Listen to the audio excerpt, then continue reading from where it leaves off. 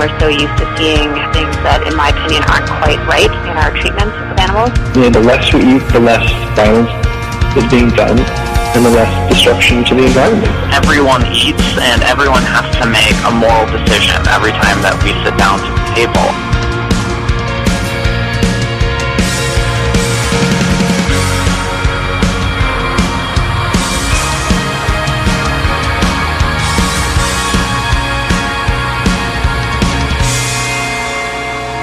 Welcome to the Animal Voices radio show, Western Canada's only radio program on animal advocacy and compassionate living.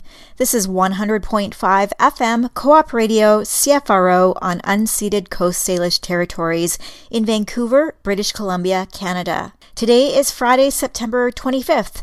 I am your host, Allison Cole, and I am joined here today by our guest co-host, Jen Dobell. Hello, good to be back. Welcome to the show.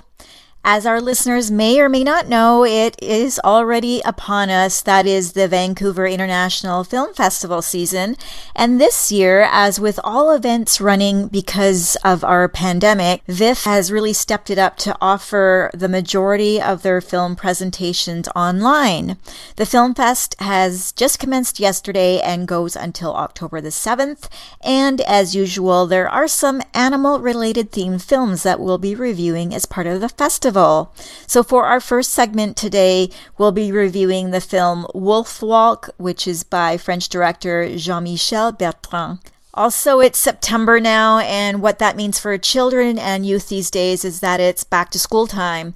Of course, again, this year is different than others in that parents are homeschooling their kids more and more this season. So I very recently found out about a wonderful and thorough and diverse array of resources that the People for the Ethical Treatment of Animals has been running. The program is called Teach Kind and provides all kinds of free resources and lessons from K to 12 on teaching compassion towards animals, starting at a young age and going until youth.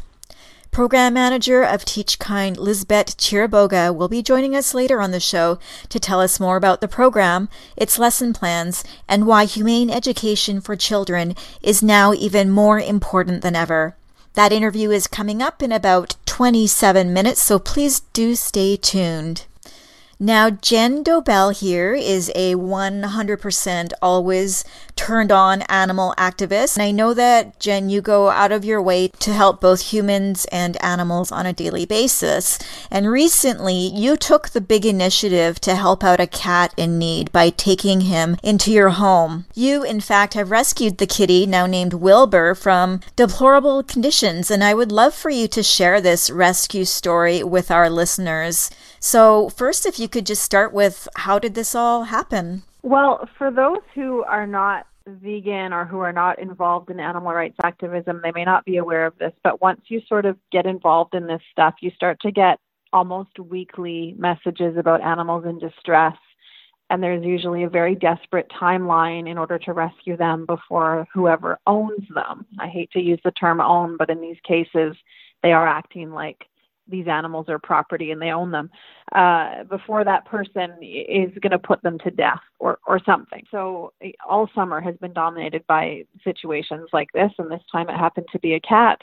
And in most cases, the SPCA is not helpful in these situations, and so we activists end up having to take matters into our own hands and get creative with ways to obtain the animals and get them to a safer place they can live, forever homes. And it's stressful, and I'm tired of it, and I wish people who were going to abuse and neglect animals would just not get them in the first place, because it creates a lot of work and stress and financial stress for all of us, and it's constant. So in this case, I had friends of friends let me know that there was somebody who was a tenant in a house in Vancouver, and in the garage of that house, the owners of the home had a cat living in a cage in a garage. And this is a garage that is sort of a laneway, not attached to the house. So I would imagine it wasn't even heated. And apparently the cat had been living there for over 3 years, visited once per day by the owners to give him food. Apparently he didn't have water in his cage, and his litter box didn't have any litter. So he's covered in urine. didn't know how to use a litter box when I got him. So anyway, the new tenant in the home actually convinced the owner to give him up for adoption to me. And so I wasn't planning on keeping him, but he has so many health issues that I feel I need to keep him. He's had a lot of vet visits. He's costing a lot of money: kidney failure, heart failure, abscessed tooth, gingivitis, muscle atrophy from living in a cage. When I first got him, he couldn't jump, and now he's jumping quite high heights. I'm kind of giving him some rehab. I'm a massage therapist, so I'm able to help him out in that way, and it's working quite well. He's currently sitting in front of me, purring like a little motor. He's very happy, but I don't know how much life he has left in him. And he was given very poor quality food, no name brand food, which he couldn't even swallow, or he couldn't chew. He was swallowing it whole. And anyone who cares about an animal would have noticed that. It's just given him soft food. But obviously these people were not that caring. So it just really frustrates me that the amount of times that I have to deal with people who got animals for who knows what reason and then treat them this way. Well, a lot of people won't go out of their way to actually take it upon themselves to rescue and rehabilitate an animal who is in need, which you are doing yourself. I know you're a cat person as well, so you know actually how to take care of a cat, which I wouldn't. So I commend you on that. And I'm just wondering, you mentioned about some of the very serious health conditions he has. What are the plans now for helping him with these situations? As you said, he's been going to the vet a lot. Yes, so he's got some medication for the kidney failure. He had an echocardiogram yesterday. I got the results today. It's not certain yet whether or not he is able to be put under anesthetic for the surgery that he needs to have his teeth cleaned, the gingivitis dealt with, and his tooth pulled because of his heart condition. And so I have to talk to the vet about that tomorrow. The anesthetic that he would be able to have is limited. There's different types. And it puts him at a higher risk during surgery. And it would just break my heart if he had that surgery that he needs and it ended his life, his life that's been horrible up until now. So I actually bought him a stroller. I'm now one of those silly people with a cat in a stroller because I just want to make up for it's not silly. I just feel silly. I want to make up for all the time he's had in the cage. And I really do hope that he can have this surgery that he needs and that he lives through it. And I'm just so upset that somebody treated him this way. He's beautiful and sweet and cuddly, and why would someone not just give him up if they didn't want him instead of treating him this way? I can't imagine. Imagine during fireworks and cold winter nights, he was in that cage in a garage alone, in probably an unheated garage. How frightening.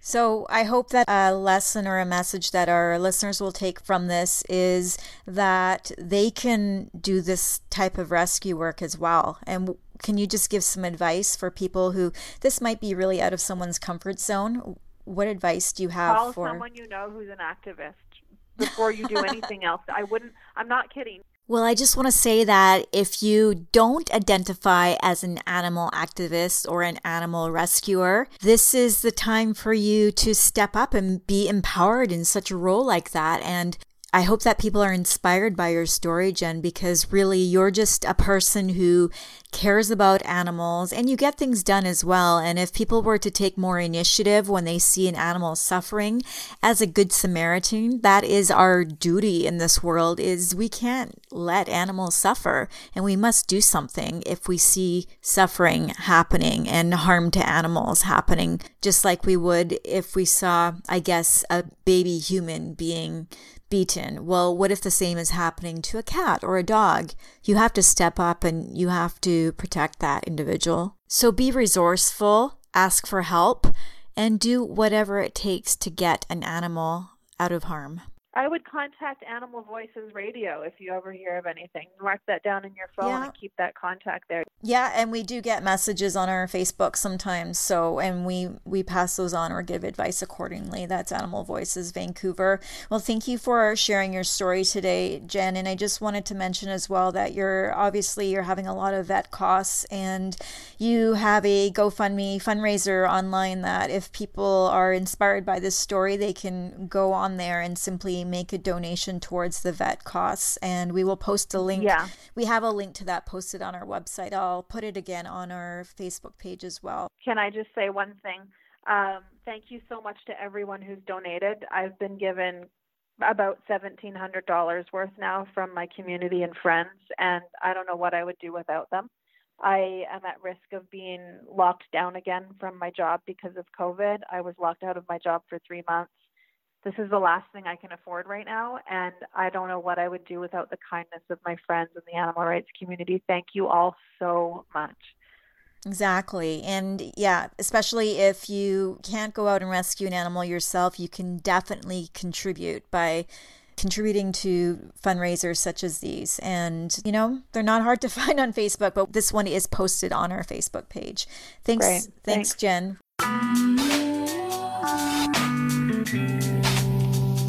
The Downtown Eastside Women's Center has been helping self-identified women and their children for decades, but today, the DEWC needs your help. Due to the COVID-19 crisis, the center has had to cancel its annual in-person fundraisers, depriving the center of crucial financial resources. Services such as hot meals, clothing, showers, and secure mailboxes are now in jeopardy. To find out how you can help the Downtown Eastside Women's Center, please visit their website at dewc.ca. That's dewc.ca.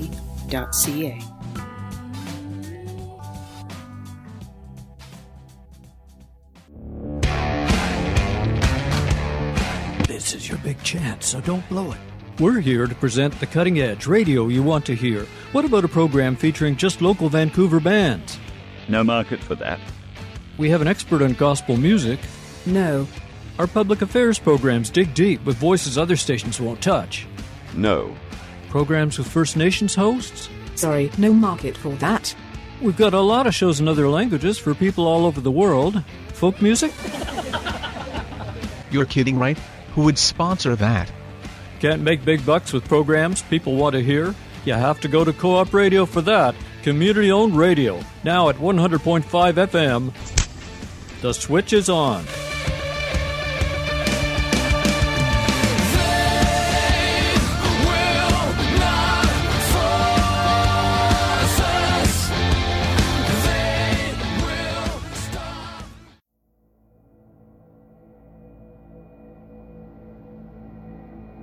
The Vancouver International Film Festival is upon us now. It started yesterday and it goes until October the 7th. And it's mostly all online this year, so you can watch dozens of films from the comfort of your home.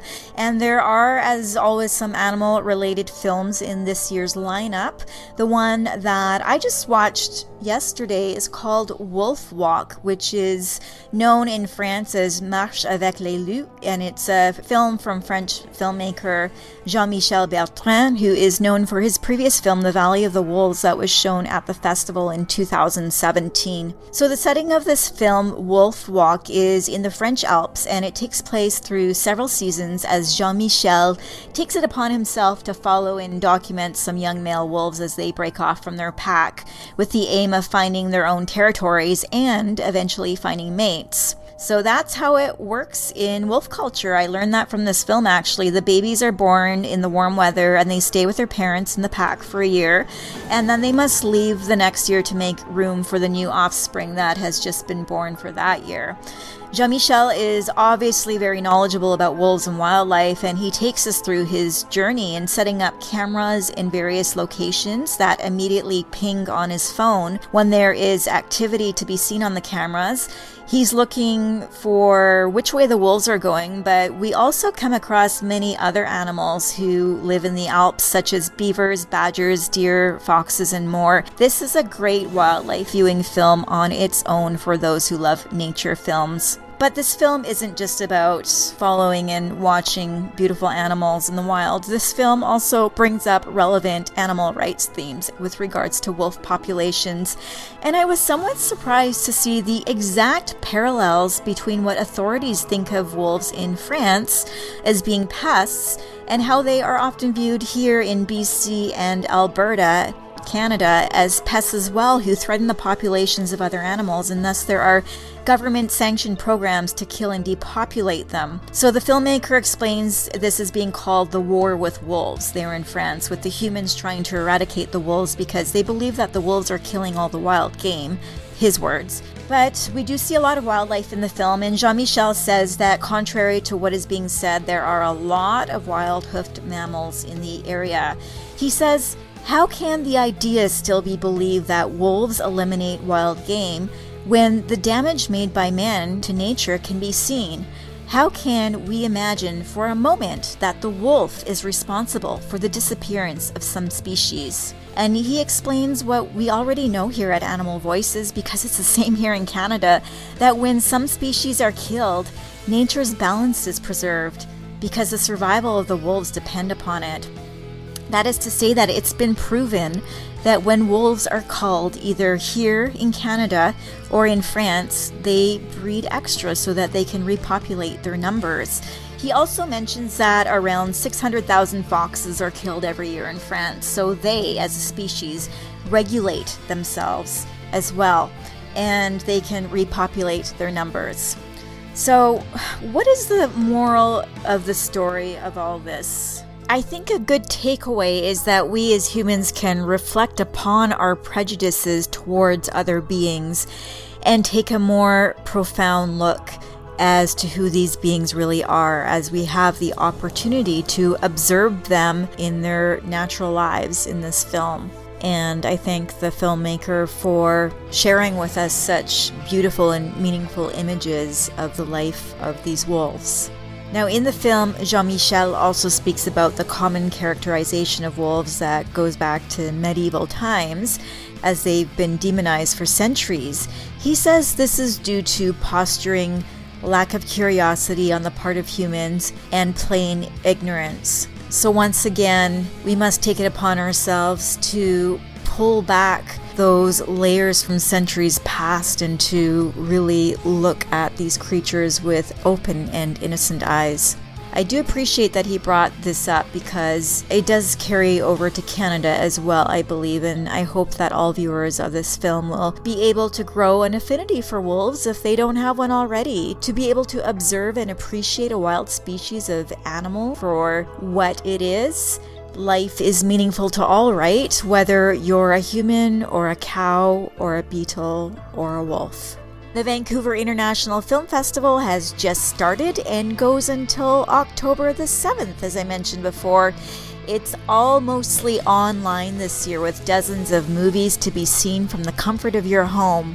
There is a series of talks as well. I will be doing a review of the film called My Donkey, My Lover, and I for next week's show, so you can make sure to tune into that. And our writer, Asami Hitohara, will be posting some written reviews of the films Kala Azar and The New Corporation, the Unfortunately Necessary sequel. So you can look out for those as well on our website at animalvoices.org.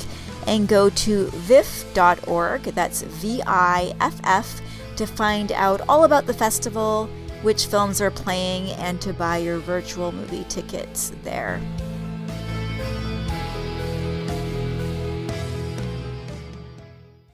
And we have some news stories. The COVID-19 virus can survive in chicken, salmon, and pork for up to 21 days, according to a preliminary research conducted in Ireland and Singapore. Slaughterhouses worldwide have become hotspots for the spread of virus, due in large part to the nature of the shoulder-to-shoulder work required to dismember animals and pack their parts for consumption. Researchers in this study advise that the virus's survival rate on imported meat handled by workers who are potentially COVID-19 positive could be responsible for the secondary outbreaks of COVID-19 in areas where the virus seemed to have been eradicated. Recent outbreaks have emerged in Vietnam, New Zealand, and parts of China, where there had been no cases for some months, the researchers wrote. Importation of contaminated food and food packaging is a feasible source for such outbreaks and a source of clusters within existing outbreaks. This should alert food safety competent authorities and the food industry of a new normal environment where this virus is posing a non-traditional food safety risk. As of September 11th, there have been at least 39,000 positive COVID-19 cases tied to meatpacking facilities in the United States alone. At least 417 plants and at least 184 workers have died as a result of the virus in 27 states, according to data from the Midwest Center for Investigative Reporting. And so what is our message always on this show, Allison? Just go vegan. Go vegan. Zoonotic diseases, to prevent antibiotic resistance, which has actually almost taken the life of 4 of my loved ones. We've done shows on this before. People need to look this up. It's not being talked about. Antibiotic resistance is much scarier than COVID-19, and it is also related to our consumption of animal products. Yes, and I just wanted to say, if you don't know what a zoonotic disease is, well, I guess you haven't been listening to the show lately. We did a show that was dedicated to learning about the links between animal-borne diseases, which are then passed on to humans. Those are called zoonotic diseases, and you can find a link to that specific show that we did in April, just when the pandemic was starting, at animalvoices.org. Our podcast is there. This is a super important issue, and if everyone went vegan, I think we'd have a lot less worry on our hands. And just for you just to say 39,000 U.S. cases that are directly linked tied to meatpacking facilities in the States. Yeah, that's just... Yeah. I don't understand why the U.S. government and our Canadian government deem meatpacking plants to be essential services or businesses. They aren't. It's up to us to change the world, and supply and demand is something that we need to consider. And so the more people change their habits, the more we're going to be seeing a better world, I think. And it's happening. It's just a bit too slow. So we need all those silent vegans out there to get a little bit more preachy, like you and me. Yes, for sure. Yeah. Another news story, a new scientific report on cow's milk consumption, health, and athletic performance says the science is clear. Dairy does a body bad. Published by nonprofit health organization Switch for Good, founded by someone you've had on the show before. Dotsie Bausch. We had her on the show to speak about it. Dotsie is an Olympic silver medalist in the 2012 Olympics for cycling. She's amazing. Yeah, oldest person to ever have received an Olympic medal, and she's vegan. So if you want to know more about it, look up the report called Dairy Does a Body Bad and Switch for Good. You can also check that out. I will be posting that on our Facebook page as well, Animal Voices Vancouver. And if you want to know about the dairy industry's practices, you can watch a 5-minute video made by my dear friend Erin. It's called Dairy is Scary. And when you watch this, know that these practices happen on even what you may think of as humane, certified, grass-fed, local, all the buzzwords, all the lies, farms. Yeah, that's a great little short video. When I'm trying to speak to someone about dairy, and they might ask you, well, what's wrong with dairy? And I say, well, can you watch a 6-minute video? It'll explain everything. I always pass on that video when I want to get the message across very succinctly and clearly about dairy.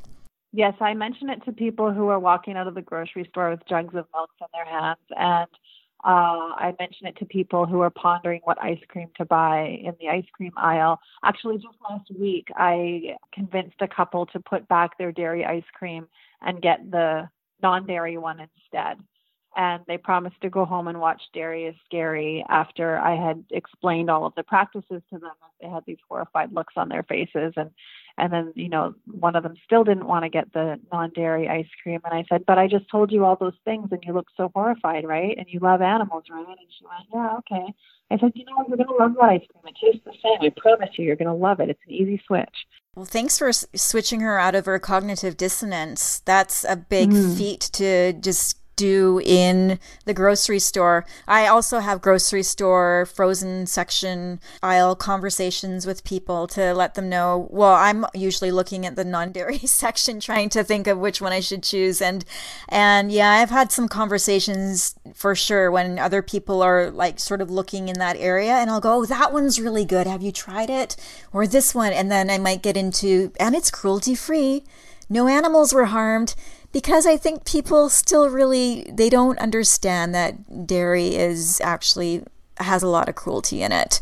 But when you say, when you actually mention, oh, it's cruelty free, I do see sometimes like people kind of give me a look, like maybe of surprise, but there I said it, and now it's out in the open that, yeah, some foods promote cruelty and other ones demote it. So, and I just want to give a shout out to my mom, Beverly Dobell, who has become vegan, and in her own little way, she preaches. She brings vegan ice cream to my brother and sister's house when she goes there for dinner all the time, and they're very resistant to veganism, but they love it, especially my brother and his kids, and one of his girls actually doesn't really want to have dairy milk anymore, so there's almond milk in the fridge now, I've heard, which is great. So good job, Beverly Dobell. Thank you for doing what you can to veganize the family. The Wilderness Committee is raising awareness about BC's caribou at risk. The BC government is selling off some old-growth forest, which is an hour and a half north of Revelstoke, and home to an endangered 150-member group of the North Columbia herd of caribou. We're going to listen to a video clip made by the Wilderness Committee right now, and you can find out more information on their website. And their website is wildernesscommittee.org. Nowadays, the only time you're likely to see a caribou is on a quarter, and that includes people who study species at risk. This animal was once so plentiful that it numbered in the millions, spanning the breadth of Canada.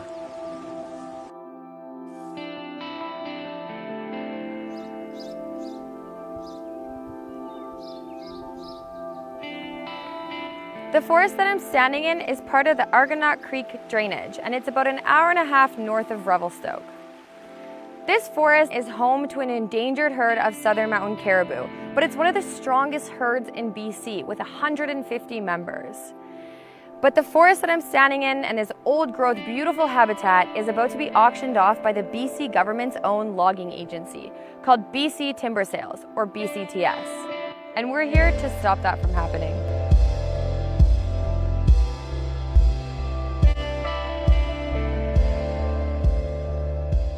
BC Timber Sales is trying to auction off this old-growth forest, even though it's in identified critical habitat of the endangered North Columbia caribou herd. And not only is it in federally mapped critical habitat, but this drainage is speckled with caribou telemetry data, which suggests caribou use this area. As you can see behind me, BC Timber Sales has already built a road into old-growth forest.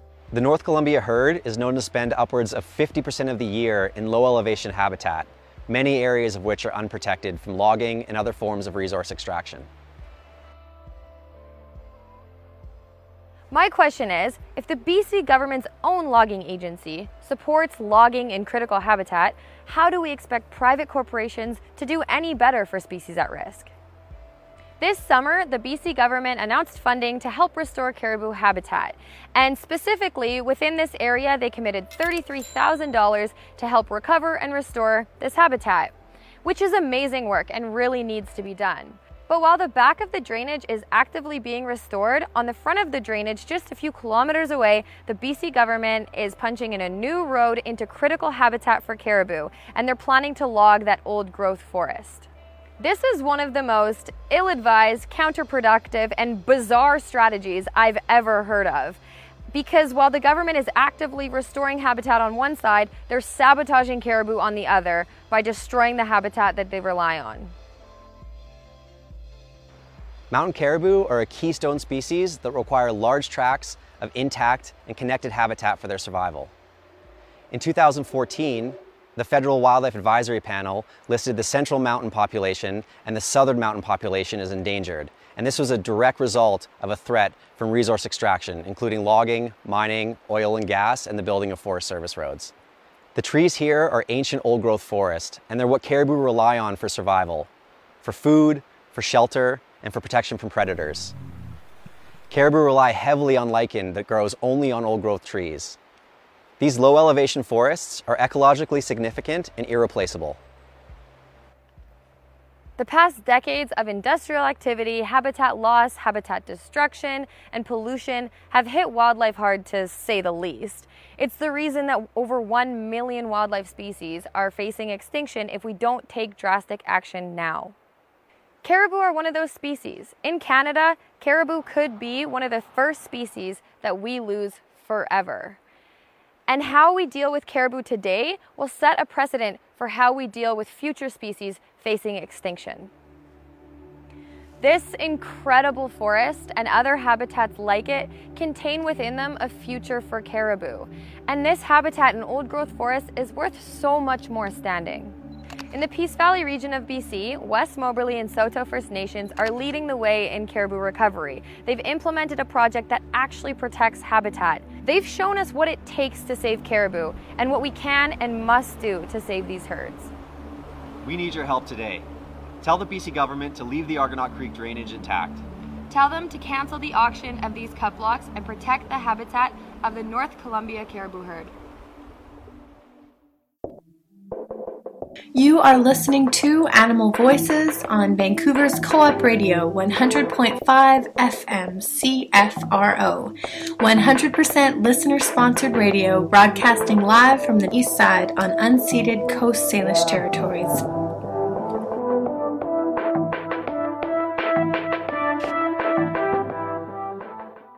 Our feature interview today is with Lisbeth Chiriboga, who is a humane educator and the program manager of TeachKind, a program by the international nonprofit organization People for the Ethical Treatment of Animals, or PETA. TeachKind is a program run by former classroom teachers here to help schools, educators, and parents promote compassion for animals through free lessons, virtual classroom presentations, materials, advice, online resources, and more.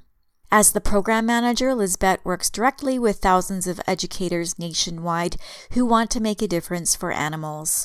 She creates comprehensive lesson plans and other educational materials, visits schools to conduct teacher workshops and classroom presentations, and has helped TeachKind forge partnerships with educational resources such as Discovery Education, the Humane Education Coalition, and Sounds First Reading System. In this day now where it's back to school for students, but many parents are keeping their kids behind to teach them from home, the TeachKind program resources may be of particular interest to parents. Lisbeth is here today to speak to us about humane education for your children, whether it's at the school or at home.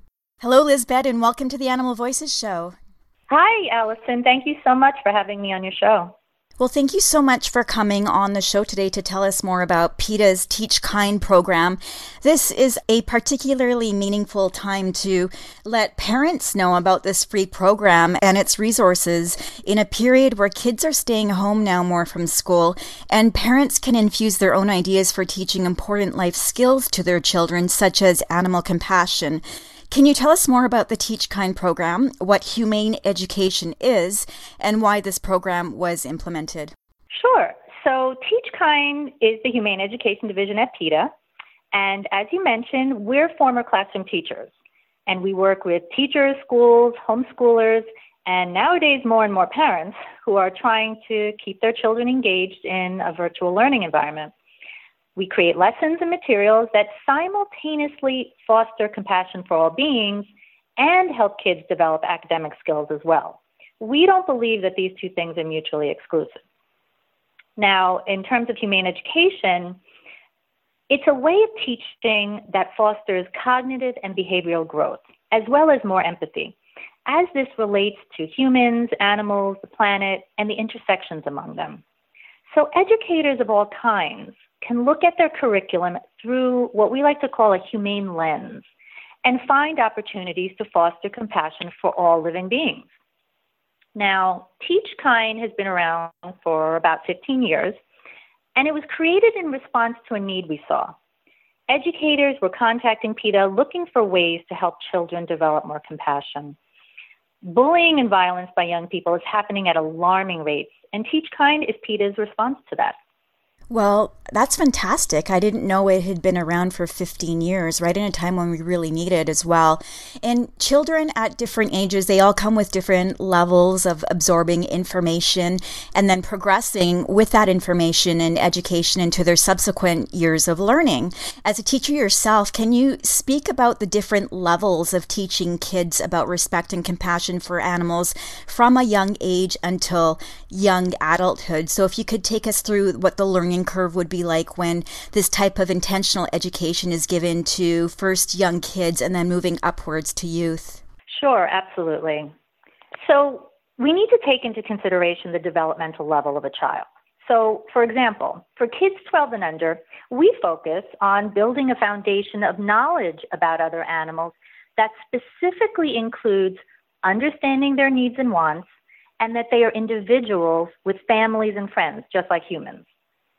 So if you build that foundation, then young people will know when they see hens in battery cages with no room to even spread their wings and no place to dust bathe, they'll know that this is cruelty. They'll know when they see dogs chained outside 24/7 that this is cruelty too, and they'll be more inclined to take action. PETA just released a film called Breaking the Chain that demonstrates the need to build this foundational knowledge in children. It shows the work of our amazing PETA field workers who day in and day out go to rural parts of North Carolina and Virginia to help animals who are kept chained and confined. And this occurs mostly because it's what people learned at a young age is acceptable. So we're working hard to change that mindset so children understand that chaining and confining are cruel and grow up to be the ones to break that cycle of cruelty. So at this level, we don't include graphic images. And not only do we have lessons on teachkind.org for this age level, parents can also have their child go on PETAKids.com to do research about animals with kid-friendly content. They can read online comics and play animal-friendly games there too. Now, for kids 13 and up, we offer thought-provoking content that really engages kids. And they enjoy the real-world issues discussed, like animal experimentation and veganism, especially topics like animal agriculture's impact on climate change that don't normally get covered in school. And we call those the pages missing from your textbook topics. Mm-hmm. And some more examples, we have lessons on media literacy, how to conduct a book club with Ingrid Newkirk's new book, Animal Kind, and teaching with films like Game Changers.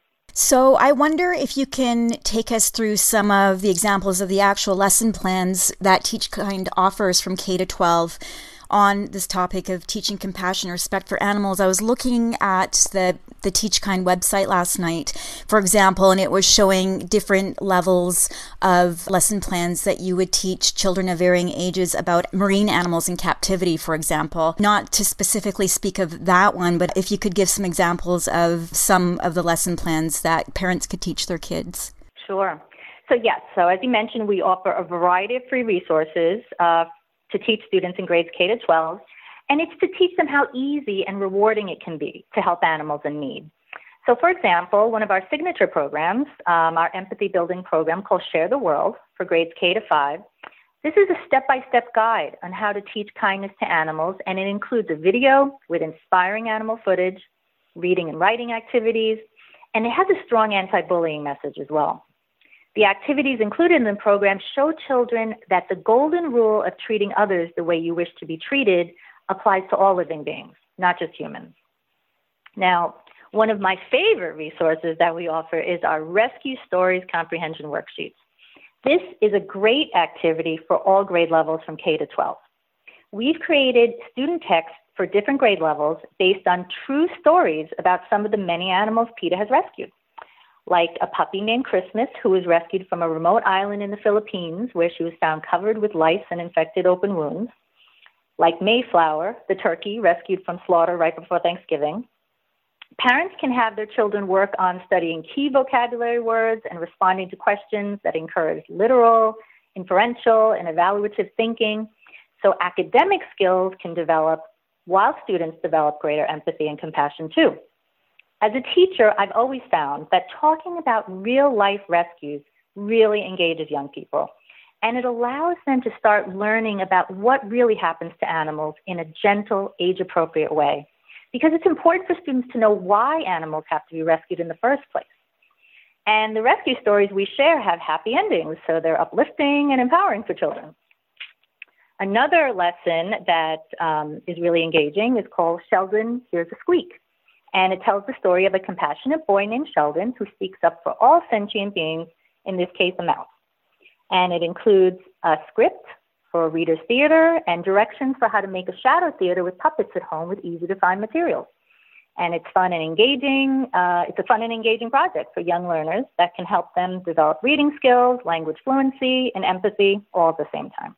And since the language we use directly influences how we think and act, many of Teach Kind's materials highlight the importance of choosing words that are inclusive and respectful of everyone, no matter their species. So, for example, our lesson on nouns teaches students that animals don't belong in the thing category that includes inanimate objects. So we encourage teachers who are teaching about nouns to be more inclusive in how they do it. And also, many of your listeners probably remember our wildly popular animal-friendly idioms that inspire children to replace harmful animal phrases like kill two birds with one stone, more than one way to skin a cat, with compassionate ones like feed two birds with one scone, and more than one way to peel a potato. So parents and children can view the idioms and discuss the importance of choosing language that's inclusive and respectful of everyone, no matter the species. And they might even be inspired to come up with some animal-friendly versions of their own. I just also wanted to mention that our lessons address Common Core standards as well. So whether you're a school teacher teaching in the classroom virtually, in the classroom or virtually, or a parent homeschooling your child, you can be confident that using our resources can help students work toward fulfilling academic expectations as well. And just one more thing, I just want to plug that we have a new social justice curriculum coming out soon for grades 9 to 12 called Challenging Assumptions. So be on the lookout for this. It helps students make connections between different types of prejudice and discrimination, including toward other animals. Those are all amazing sounding resources. I can't wait to check some of those out myself. It kind of makes me want to have kids so that I could teach them this. But I have to say, I used to teach kids French actually, and I love teaching youth because, and very young children as well, because I feel like that they do have the capacity just to absorb and really understand more information than we perhaps do as adults. And I love what you spoke of as well as to educating young children when they're young, when people are kids, about how language is used and perhaps abused starting from a young age. And we've done some shows on how language and animal idioms are used if people want to check that out on our podcast at animalvoices.org. So as a school teacher yourself, you have implemented humane education in the classroom. I wonder if you can tell us some examples of how this kind of teaching affected your students. Sure, I'd love to share some personal stories. So I was a teacher in the Bronx, New York, for 12 years, and throughout my teaching career, I've seen how incorporating animal issues into the curriculum can foster pro-social behavior, which is so important these days. I've had apathetic students with difficult behavioral issues become the fiercest protectors of animals, which then led to more empathy for their peers. I had a kindergartner one year who had a tough home life. His father had been incarcerated. His mother was away a lot. So he took his frustrations out on the other kids. But his natural love for animals shined through his tough exterior. I remember once he had the whole class watching him protecting an army of ants at a school picnic. Now, I would need to remind him pretty regularly that his compassion for animals can carry over to having compassion for his peers. And even at that young age, he started to get it. There were times when I saw him really think about my reminders and go a different route with his behavior. So I always encourage teachers to think about their student with the most challenging behavior and find out which animal they're most interested in. That will be how you can connect with them. So don't give up.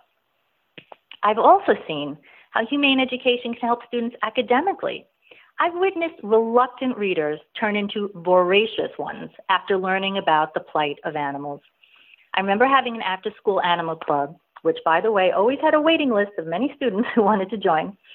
And I had a fourth grader who hated reading, avoided reading at all costs, and she was frustrated because she was below grade level in reading.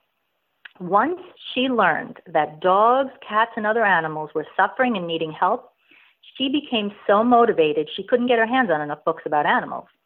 Her classroom teacher was so thrilled at this development that she would allow her to come to my classroom in the middle of the day just to show me what new books she had found in the classroom library. Now, one last very poignant story I'd like to share is about when I showed a video of a puppy mill rescue to a class of fifth graders. It showed images like rescuers using tools to cut open the cages because they had rusted shut. So it was very moving footage. So after the video, a boy raised his hand to joke about how another boy in the class cried during the video. And I simply explained that it was okay to cry because it just showed that you're compassionate and caring. As soon as I said this, a bunch of other hands went up to say that they cried too. Now, these were kids who lived in the projects. They had rough lives, and they were not used to being able to let their guard down and show their emotions. So when I reflected on what had happened, I realized that we had created a safe space for these children to show their empathy. And that's why humane education is so powerful. It's a win-win for children and animals.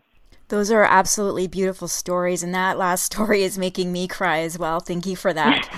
Well, unfortunately, there are a number of kids who do express violence to animals, and PETA keeps an updated list of reported incidents in which young people commit acts of cruelty to animals among violence in general. This is something we haven't discussed much before on the show, and I wonder if you can speak more on this issue for our listeners about these incidents of violence, and then how humane education, like Teach Kind, can be a useful tool in preventing violence against animals or in general with kids, which then takes them to their adulthood. Sure, yeah. So sadly, when I speak to teachers, administrators, and parents, I find that while many have heard of a few incidents in their own community where kids have abused animals, they're not aware that this abuse is happening in epidemic proportions around the country. Every week, PETA hears disturbing reports of children and teens who have allegedly committed acts of cruelty to animals. And Teach Kind, like you said, has taken on the sad task of documenting these reported incidents since 2013. And your listeners should keep in mind that countless more go unreported. Now, descriptions of these incidents and links to their news reports can be found at teachkind.org/epidemic. Studies show that children who witness an animal being abused by someone they know are more likely to commit similar acts of cruelty themselves. And research also indicates that instances in which young people witness animal abuse are prevalent and widespread. So what can we do with all this information? Well, if we know that the link between animal abuse and interpersonal violence is well documented by the FBI, and that young people who abuse animals often go on to commit violence against humans, with research showing that 43% of school shooters began by abusing animals, then we can focus on the fact that the opposite of this is also true. When we foster children's empathy for animals, they demonstrate more empathic behavior toward their peers. And I've seen this firsthand throughout my entire teaching career. Now, Teach Kind reaches out to the school district in the community where an incident occurred to work with them to implement humane education across the board and prevent future tragedies from occurring. And we've just come out with a guide for schools to help them respond to incidents of cruelty in their school community. Now, unfortunately, many times children's violence toward animals goes unexamined until that aggression is directed towards humans. But research tells us that bullying doesn't apply only to hurting humans. The act of intentionally harming any living, feeling being stems from the same dynamics. Animal abuse and bullying both involve an intention and desire to inflict physical, emotional, psychological harm on the victim, and a power imbalance where the perpetrator is more powerful than the victim. So as a teacher or parent, you have a significant impact on young people's lives. When young children learn kindness to animals, they take a key step toward rejecting all forms of violence, bullying, and hatred in their adolescence and beyond. And the most effective way to implement humane education is to integrate it into the curriculum daily. Well, thank you for covering that important issue. Teach Kind also guides educators on how to teach humane animal biology lessons through digital dissection programs that students can access at home. And there are so many of these resources that I didn't even know about. I saw them on the PETA website. Can you tell us about some of them, please? Sure. So something that we're hoping will fall by the wayside with all the changes in this new school year is the archaic and cruel practice of dissecting animals, many of whom are stolen from their homes and killed. And it has no place in the modern classroom. So with education moving online and with more distance learning and homeschooling, now is the perfect time to eliminate animal dissection entirely and replace it with superior, non-animal digital teaching methods that are available. Dissecting animals is not relevant or necessary. It's not expected or required of incoming medical students, and it's not used to train doctors. So clearly there's no reason for young students to cut open animals. Today's modern science teaching tools include interactive digital dissection software for almost every species in the animal kingdom, virtual and augmented reality lessons, even hands-on dissectable models. These tools are humane and effective according to more than 50 peer-reviewed papers. So, for example, a software program called eMind has modules on a variety of species, from invertebrates to frogs and cats. The online program allows students to virtually dissect, learn internal anatomy, organ systems, and even includes quizzes to measure learning. There are so many great digital resources on the market like Cogent Education, Biosphere, DigiGalaxy. You can go to teachkind.org to learn about lots of other digital dissection resources. That's great. Thank you. And I'll post a direct link to that page on our website, animalvoices.org. So 2020 is a year that will go down in history. We've already experienced so many changes in life this year, the way that we conduct our daily lives, and our world's children will take the effects of this with them forward. Why do you think that humane and compassionate education is especially important at this time, where what kids are experiencing now will shape them into how they become adults? Oh, yes, I definitely agree that 2020 will go down in history. Especially now, as we navigate these unprecedented times, children should be encouraged to develop their problem-solving skills, be actively aware of their own well-being, and flex their empathy muscles for others, including animals. And with so much going on in the world right now, it's important for kids to know that some things are still within their control, like how they treat others, including animals. These foundational skills can be cultivated by using TeachKind resources in the classroom, virtually, or at home. So finally, for both parents and traditional educators listening to this interview who have children from young ages up to grade 12, can you let us know how they can get started with using the TeachKind program resources, which are all free? Yes, all our lessons, materials, and other resources, as you said, are free. We have a guide at teachkind.org for getting started using our materials, whether you're a traditional educator or parent. So there you can also search our lesson database according to grade level, and we have lots of back-to-school features on our homepage right now to start the school year off with compassion. I would suggest starting with something simple, like our rescue story sheets.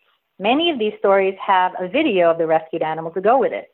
So students can choose their grade level and which story they'd like to read first, so they have some options.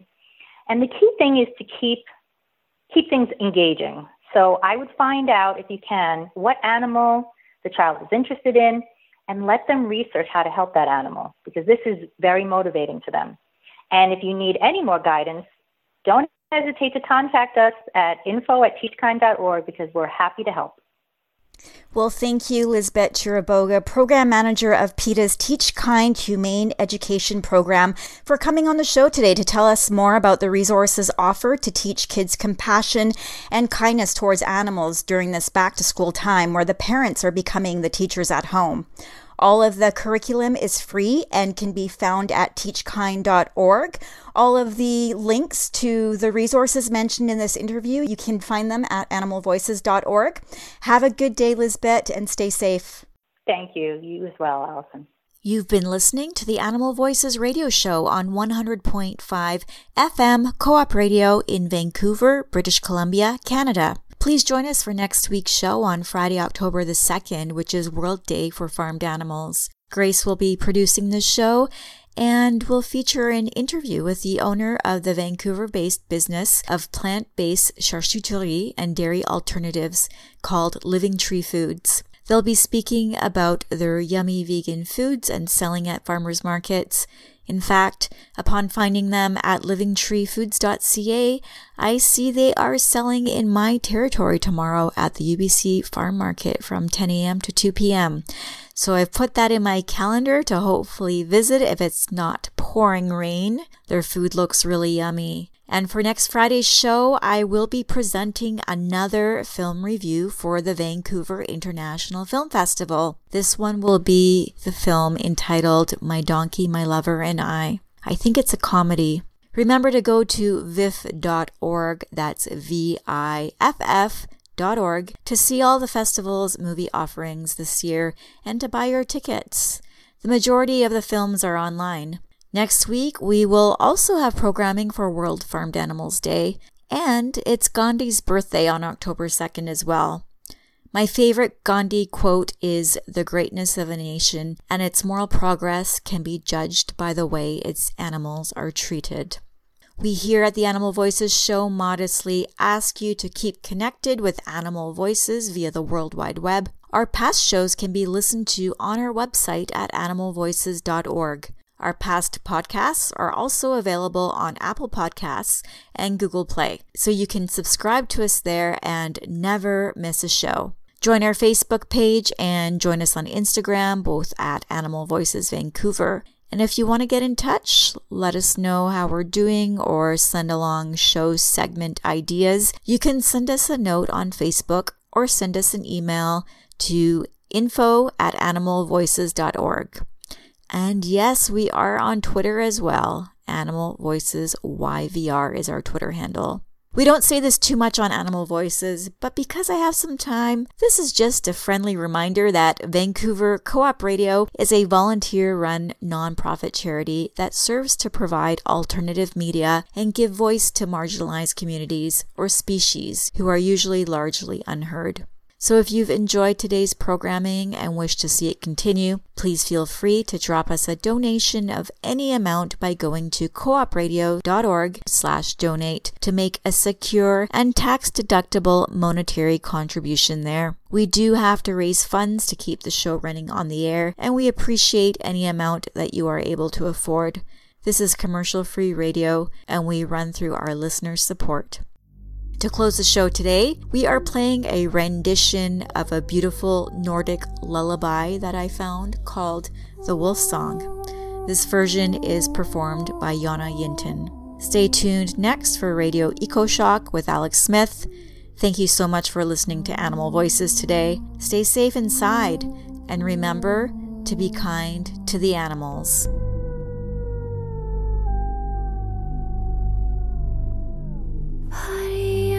Ylar i nattens skog. Han vill men kan inte sova. Hungern river hans varga buk. Och det är kallt i hans stova.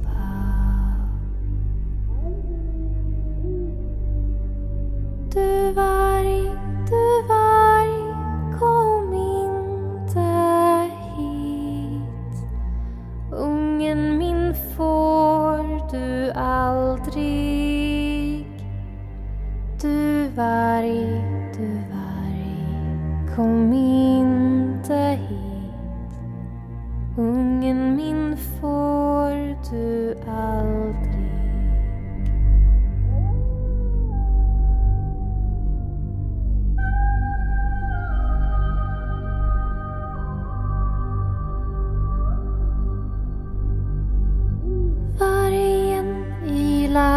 I nattens skog, ylar av hunger och klagan. Men jag ska ge en grisasvans. Sånt passar i varje magar. Du varg, kom inte hit. Ungen min får du aldrig. Du varg, kom inte hit. Ungen min får du aldrig.